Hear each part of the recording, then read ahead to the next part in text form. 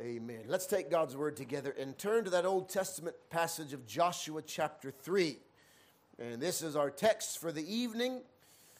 Joshua 3, verse number 5. Joshua said to the people, "Sanctify yourselves, for tomorrow the Lord will do wonders among you." Now, I love that thought. Tomorrow, God is going to do something miraculous among you. Now, that's a good New Year's Eve text. If I was a charismatic preacher, that would be a perfect one, that I can just about hear it now. But there is something spectacular about it. And I want this evening to encourage you and challenge you with this text. Let's read together just the first 6 verses of Joshua 3. Joshua rose early in the morning, and they removed from Shittim and came to Jordan, and he and all the children of Israel, and lodged there before they passed over. And it came to pass after 3 days that the officers went through the host, and they commanded the people, saying, "When ye see the ark of the covenant of the Lord your God, and the priests, the Levites, bearing it, then ye shall remove from your place and go after it. Yet there shall be a space between you and it, about 2,000 cubits by measure. Come not near unto it, that ye may know the way by which ye must go, for ye have not passed this way heretofore." And Joshua said unto the people, "Sanctify yourselves, for tomorrow the Lord will do wonders among you." And Joshua spake by the priests, saying, "Take up the ark of the covenant, and pass over before the people." And they took up the ark of the covenant, and went before the people. And God will bless the reading of his word this evening. Now that verse ought to challenge and encourage you. Now let me give you just a little bit of background, just briefly. Just before this, we had that famous account where the 2 spies were sent there to Jericho, to the house of Rahab, you remember, and it was revealed to them by God Almighty that they could indeed take Jericho, that great fortress. And Jericho was the most challenging, the strongest fortress on the other side of Jordan. The biggest challenge that the people of God had to face was the first challenge. Now look here for a second. The biggest challenge is usually the first one. And especially when somebody first crosses over. And maybe tonight you think, I know I need to get some things right. I need to get my life right with God.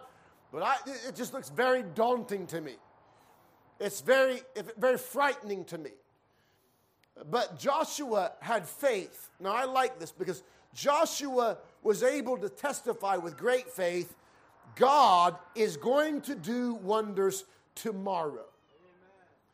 That was faith to declare that. Now, before that happened, before they crossed over Jordan, and before they were able to witness the miraculous wonders of God, there were a few things that had to happen. Now look here. Most of us want to see the wonders of God amongst us. But the truth is we're not ready. We're not ready for it.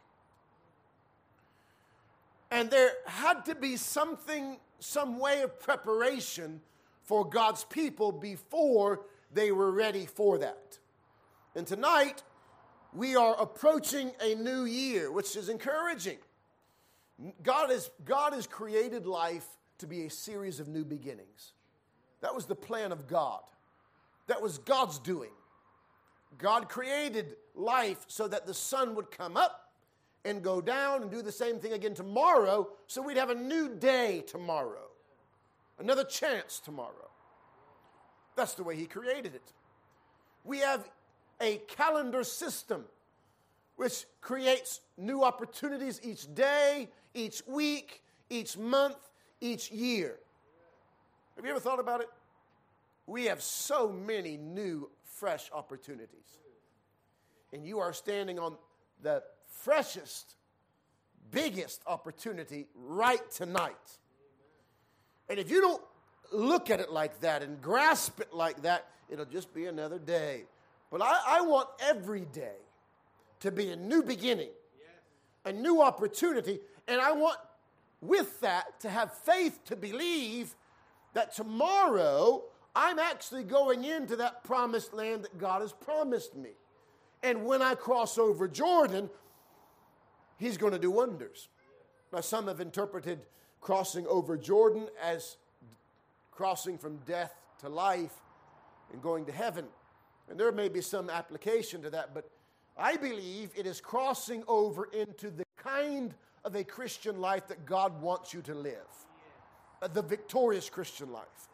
Because Israel came out of Egypt and they wandered in the wilderness for 40 years. That was not where God wanted them to be. He wanted them to be in the promised land. And many Christians are brought out of Egypt. They're saved from this world, but all they do is wander around in the wilderness.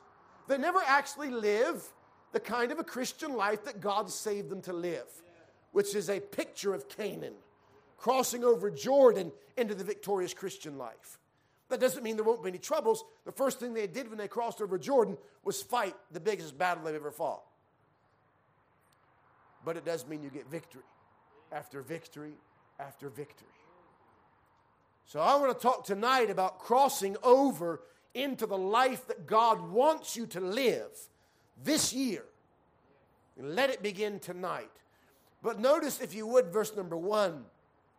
The Bible says at the end of verse number 1, he and all the children of Israel lodged there, right at the edge of Jordan, before they passed over.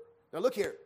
Before you can cross over into the kind of a life that God wants you to have, there is a measure of preparation on this side first. They lodged there. They camped out there. We've been in this tent we've been camping out here, you could say, for almost a year and a half on this field. We've lodged here on this side of Jordan. I do not believe that this is it. God didn't bring us here for this. He brought us here as the next step. And the Christian life will be one step after the other. More and more and more. Nearer and nearer and nearer to Himself.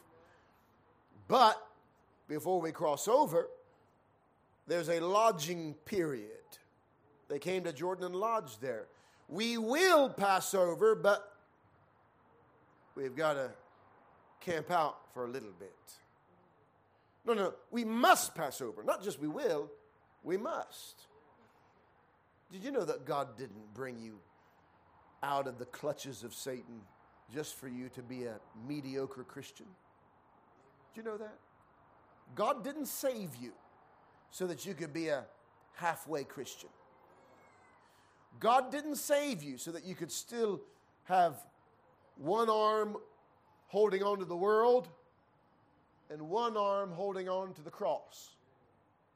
He didn't save you to have some of your addictions still pulling back at you. He didn't save you to have half of yourself filthy and the other half of yourself looking clean. No, He saved you to bring you right the way through. But there's always a lodging first. There's that before they passed over. Now, up until now, they didn't know what was next. They didn't know how to cross over. Now, look here for a second. Some of you tonight don't know how to cross over. You don't know how to make something change. You don't know how to break free of the cycle that you're living. You know you're saved. You know you're a Christian, but you don't know how to break free of this endless cycle every single day, doing the same thing over and over again. You don't even know how to get into the victorious Christian life. That's why you need to come right up to the edge and camp out. Because there's no ordinary way to pass over. You'll never find the way to pass over with your own two eyes. You're never going to find the way to pass over by trying harder. You're never going to pass over into the victorious Christian life by doing a little bit better, by picking yourself up by your bootstraps in the morning. It's never going to happen like that. If you're ever going to cross over into the victorious Christian life, it will be a supernatural way. Do you know how they did it here? The priests picked up the ark, and it was different than crossing the Red Sea. or the Dead Sea. Do you remember when they crossed the Dead Sea, Moses held his rod, his staff over the sea, and it parted. Do you remember that amazing story? This was different. The priests had to pick up the Ark of the Covenant and literally walk into the river. Their feet had to get into the river, meaning it was faith. They looked like idiots walking into the middle of a river carrying the Ark of God. But it was a step of faith. And as soon as their feet hit that water, the Bible says that he caused this side of the Jordan to stack up like a wall, and he caused this side to flow away. It took faith. And can I tell you, if you are ever going to start living the victorious Christian life, if things are ever going to be different, if you are ever going to change, you're going to have a measure of faith. And it's going to be supernatural. It cannot be ordinary. Something's going to have to be extraordinary. Now look, there were some things learned while they were camping on the edge of Jordan. And I think that this is what we need to consider. What is it that we should have been learning here while we've been camping here? What is it that we can learn here before we cross over to where we need to be? A couple of observations. Look, if you would, verse number 1. Joshua rose early in the morning. Then you look down a little bit further. He and all the children of Israel. Some habits were formed. One of the best things that can be done in this lodging period, in this camping period, when you're sort of hanging out between where you know you need to be and you're not quite there, but you can see it and you're heading that direction. What do you do while you're sort of waiting in limbo for the supernatural to open up before you? What do? You form some good habits. Got up early. Are you an early riser? Or are you one of these that likes to sleep in until 12 o'clock? Some people say, I like my sleep. That's just saying, I'm lazy. No, I realize we need to sleep. But there is a rest in the work of God. There's a rest. There are times or seasons when your body needs to sleep. And the Lord has equipped us that way when we realize I need to rest. But are you someone who recognizes that I need to get up? There's work to be done. When your eyes open in the morning, do you think there's work to be done for God? We're living in a generation of lazy people. And it's most disturbing when it's found in the church. Robert Murray McShane used to say, I wanted to see no man's face until I first sought the face of Jesus. So he would wake up before anybody else woke up, so he could get alone with God and meet God before he saw anyone else.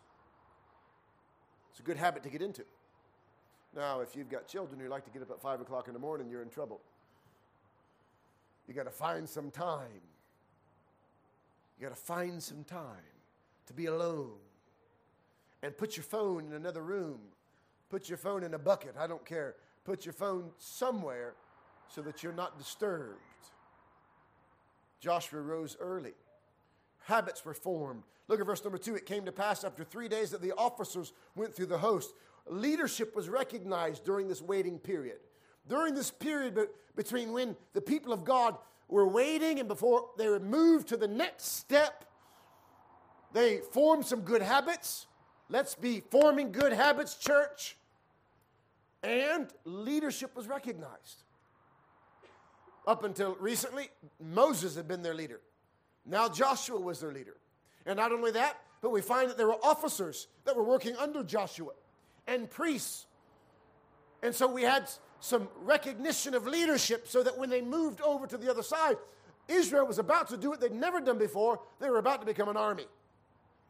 They'd never been an army. They didn't know the first thing about war. But all of a sudden we see officers. Well, when did that happen? It happens when you need it to happen. And we're on the verge of needing it to happen. I'm not talking about taking up arms, don't worry. But we need, in some measure, to be organized and ready. And we need that leadership recognized as the body, as a church, to advance. and move forward together. God told Joshua in verse 7, the Lord said unto Joshua, this day will I begin to magnify thee in the sight of all Israel, that they may know that as I was with Moses, so I will be with thee. And thou shalt command the priests that bear the ark of the covenant, saying, when ye are come to the brink of the water of Jordan, ye shall stand still in the Jordan. God began to acknowledge, God began to put his hand on Joshua and others. The people acknowledged it. Leadership was recognized. That's a good thing to do whilst we're waiting to cross over Jordan. Let me tell you something else that's very important. Hear this one. A pattern of progress was established. What do you mean? They figured out how they were going to advance. Do you know why many churches never move forward? Because they never figure out how to move forward. In fact, it never crosses their mind. They think moving forward is about having better social programs. They think moving forward is having a video night. Oh, I tell you what we can do. We have a film night once a month. And so because they have no pattern of forward progress, they never move forward.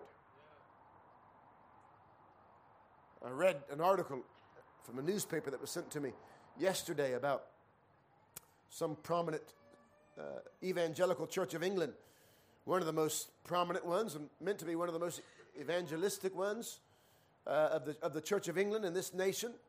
And the new minister who has taken the role of leadership there.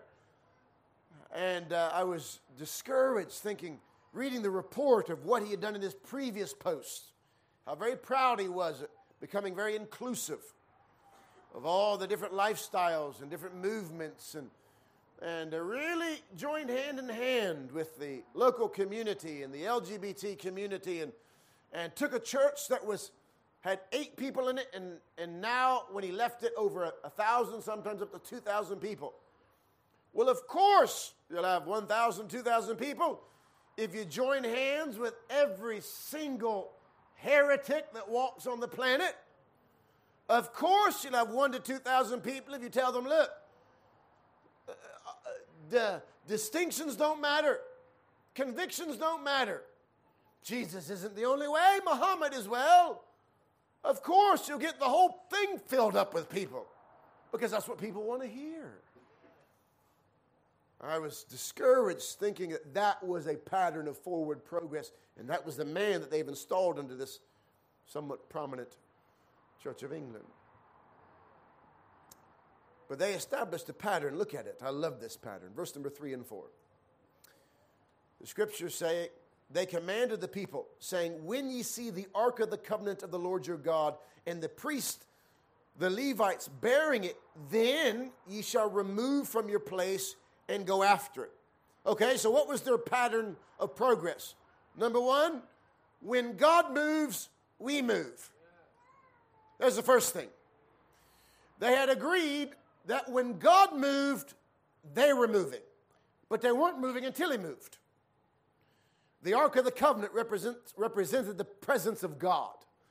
And when God spoke to Joshua, and God spoke to the priests, and the Ark of the Covenant began to move, everybody packed up camp and said, we're going. Wherever God is, I want to be there. Would you look here for a moment? I would develop, if I were you, I get a conviction in my heart to say, wherever God is, that's where I'm going to be, and I'm not moving until he moves. And I'll go wherever he goes. If he tells us tomorrow to pack up camp and go somewhere else, we'll go. If he tells us to do this, we'll do it. When God moves, we move. Look at the next thing to recognize in their pattern of progress. The scriptures say in verse 4, yet there shall be a space between you and it, about 2,000 cubits by measure. So here's what they said. When the Ark of the Covenant gets up and starts moving, you get up and follow it. But you keep your distance. 2 things to think about. There is a real reverence here. A real reverence that, look, the presence of God is holy. And we're going to follow at a distance. So as we move, there has to be reverence in our obedience to Christ. One of the most discouraging things sometimes is when you see so-called movements and there's zero reverence for the holiness of God. None at all. It becomes more of a rock concert and entertainment show than it does a movement of God. Reverence. No, I'm not saying God cannot move in an extraordinary way. I'm not saying that at all. He has done in the past. I remember reading the account of when the Spirit of God moved amongst Andrew Murray. And there were people literally falling on the ground, not acting like dogs and animals, but falling on the ground and weeping in contrition, brokenhearted in repentance. And they were wailing, not barking like animals and slithering like snakes like you see in some of these zoos these days, but crying out for mercy. And it bothered him. He'd never seen such a movement of God. People on the floor crying out for mercy, moaning. And he walked over to someone and said, "Knock it off." He told him, "Quit that. You're making a show of yourself. You're making us all uncomfortable." And the Spirit of God said to him, "This is my work. This is my work." And he had to get it back off. So I'm not saying God's not going to do something different. In fact, I expect him to do something different. I expect him to do something different. If he doesn't do anything different, then this is all there is. And I'm convinced there's more, aren't you? I'm convinced there's more. But we go where God goes, not where a man goes. I was preaching a couple of months ago. On a Sunday morning, the tent was full and the Spirit of God was at work, moving. And after the service, I concluded with a prayer and I sat down and a man came up to me and I was praying here on my chair and a man came up and he put his arm on my, hand on my arm and he said, "Pastor, you need to give an invitation. God told me you need to give an invitation." I said to him, "Thank you." Kept praying. We sat down and he came up to me, "Why didn't you give an invitation? God told me that you should give an invitation." I said, "Well, God didn't tell me. He may have told you, but you weren't leading the meeting. He didn't tell me." There are times when I do give an invitation, when the Lord leads, but I want to go where God goes. Now, there are a million voices, aren't there? This one says, "Do this." And this one says, "Jump this high." And this one says, "Do that." Who do we listen to? God. God. And man gets it wrong sometimes.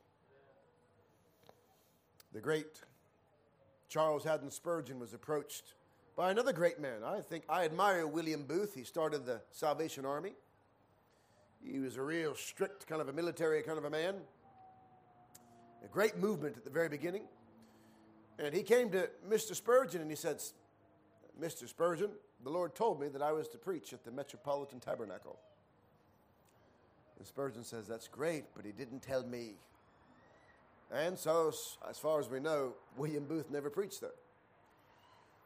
Because we recognize that there are a lot of voices.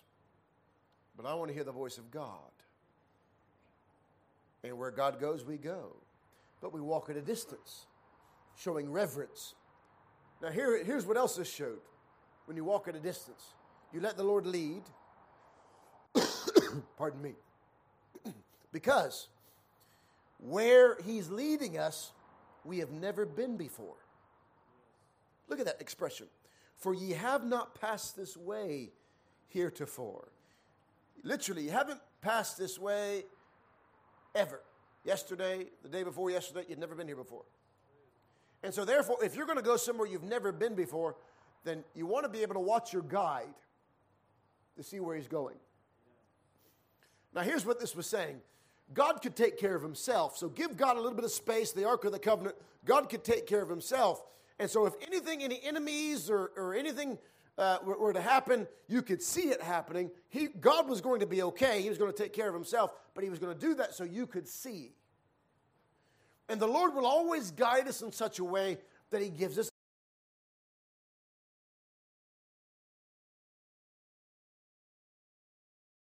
Every once in a while, somebody gets the idea that God's going to show us everything that's going to happen between now and the apocalypse.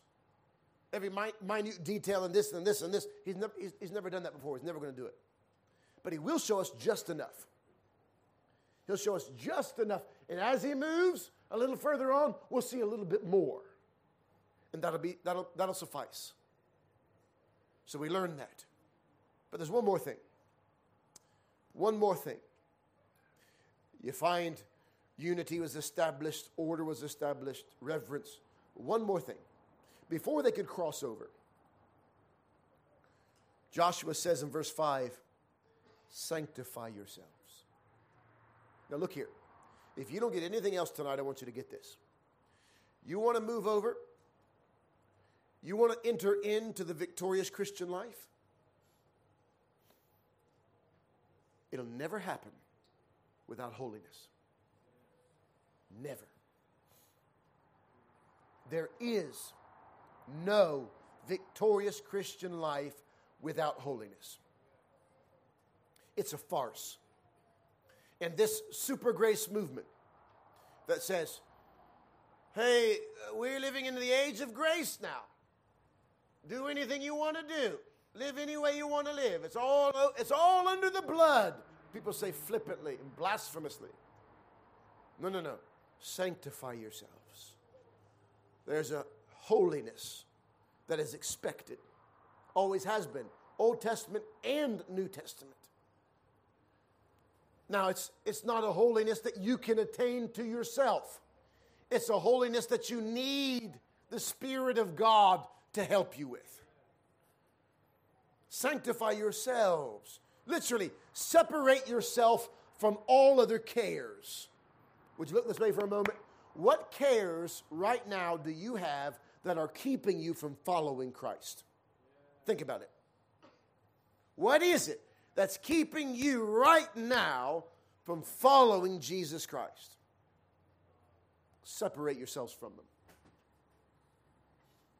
Now don't split up with your wife now because you're trying to look after her and you say she's a care, or you leave your child. Don't do that. God-given responsibilities do not conflict. If God gave you a wife, or God gave you a husband, or God gave you children, then you ought to be able to sanctify yourself with them, with that responsibility. But separate yourself from all other unnecessary cares. Do you remember what those thorns were? You've heard me speak about this recently. The thorns that Jesus spoke about in the parable of the sower. Some seed fell amongst the thorns that grew up together with the seed of the gospel, and it ended up choking out the gospel. And he said that the thorns were the cares of this world and the deceitfulness of riches. Now look here, especially young people. I've seen many walk away from Jesus because of money. Trying to, even if it's so-called innocent, I just got to earn a living. And they put more time and attention into earning a living than following Jesus. And very soon, earning a living chokes out the gospel. I'm encouraged to hear some of our men becoming self-employed this year. Now, not everybody can do that. I understand that. And do not be foolish and rash about some of those decisions. But I'm encouraged that some of our men can, and they've made that transition. They're making that transition so they can have more time to serve the Lord. That's remarkable. They began to make that transition in their mind. What can I do so I can be of more use to my Savior? Separated themselves from all other cares. Sanctify yourself. Devote yourself entirely to the honor of God.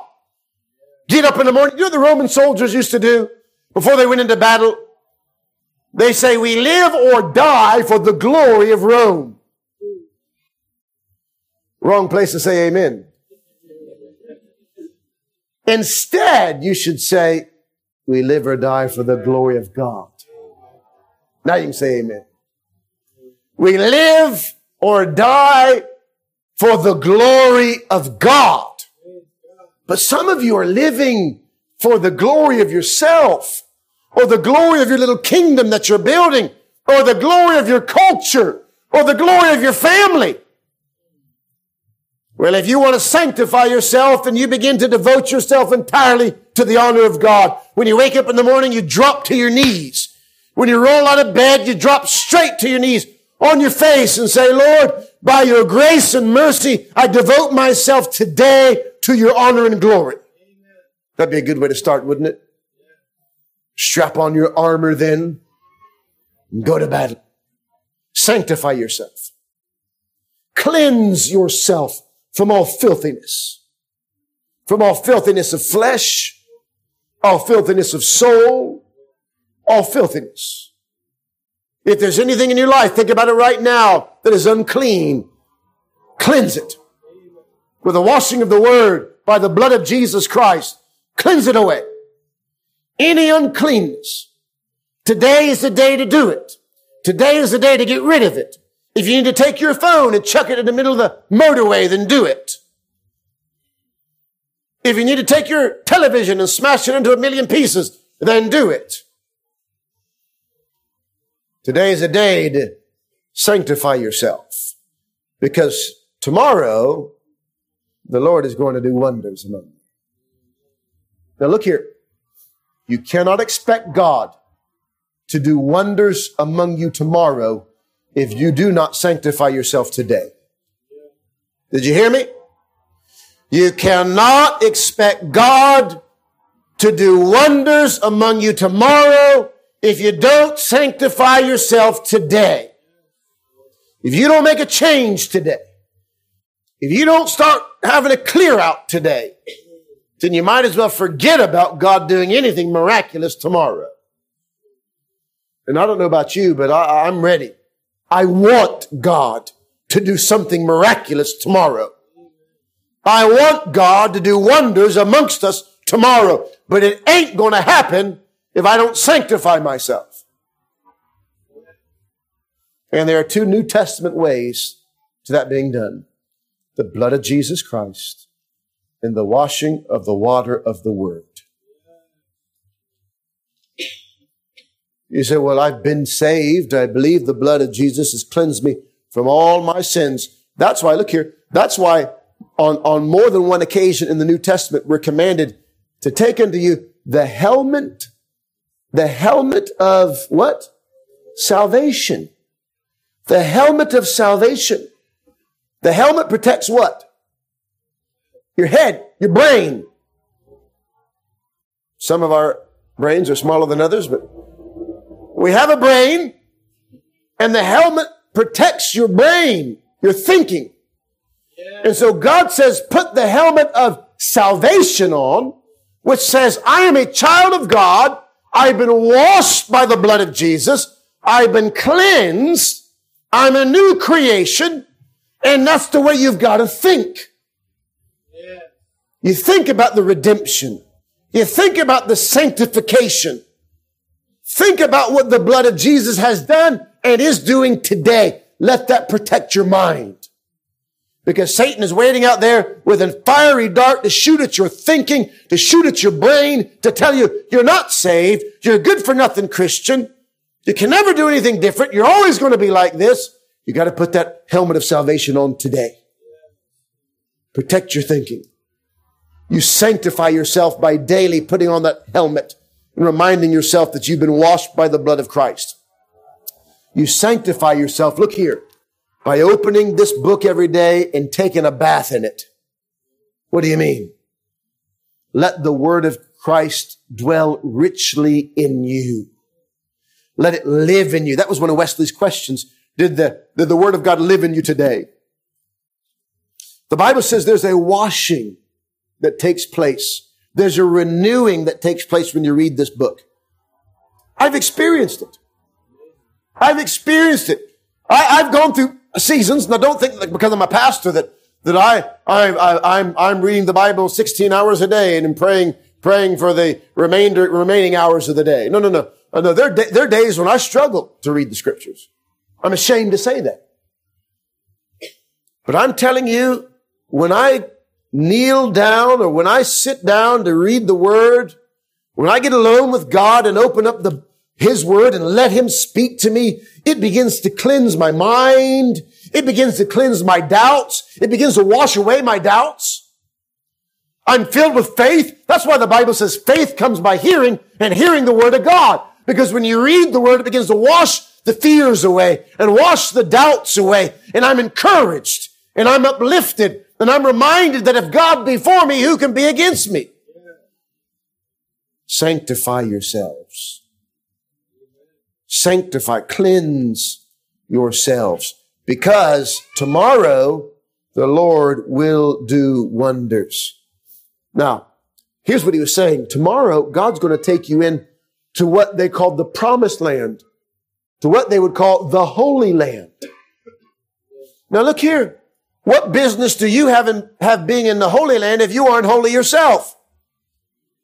Now I know some people say, they call people, oh, that's a holy man, or that's a, no. Every child of God should be holy. The Bible says, be ye holy, for he is holy. Every child of God ought to be separated from the world and become used, set aside for the use of God. And therefore, we can walk into that holy land. We can walk into that promised land, into the victorious Christian life, because we have been sanctified. Are you ready for that? Now, I believe that the best is yet to come. I believe it. I also believe the worst is yet to come. Is that possible? Definitely. Definitely possible for both. So I'm going to take this verse as our verse this year, or at least this night. Sanctify yourselves, for tomorrow the Lord will do wonders among you. But would you look here? If you tonight refuse to sanctify yourself, then you can be certain that when the Lord does wonders amongst us, you'll be left out. And I don't want to be left out. I don't want to be left out. I want to be right in the middle of it all, don't you? I want to have a front seat. I hope you do as well. Let's pray. Father, help us to believe that you will do wonders amongst us. Help us to believe that the best is yet to come. We know, Lord, that the worst that the world has ever seen is yet to come. We know that. But we also believe, Lord, that the best is yet to come. Give us faith, Lord. Help us tonight. Help us to sanctify ourselves through the blood of Jesus Christ, through the remembrance of our salvation and the washing of the word. Help us, Lord. Prepare us. Prepare us so that we might be ready for you to do great wonders amongst us. For we ask it in Jesus' name and for his sake. Amen.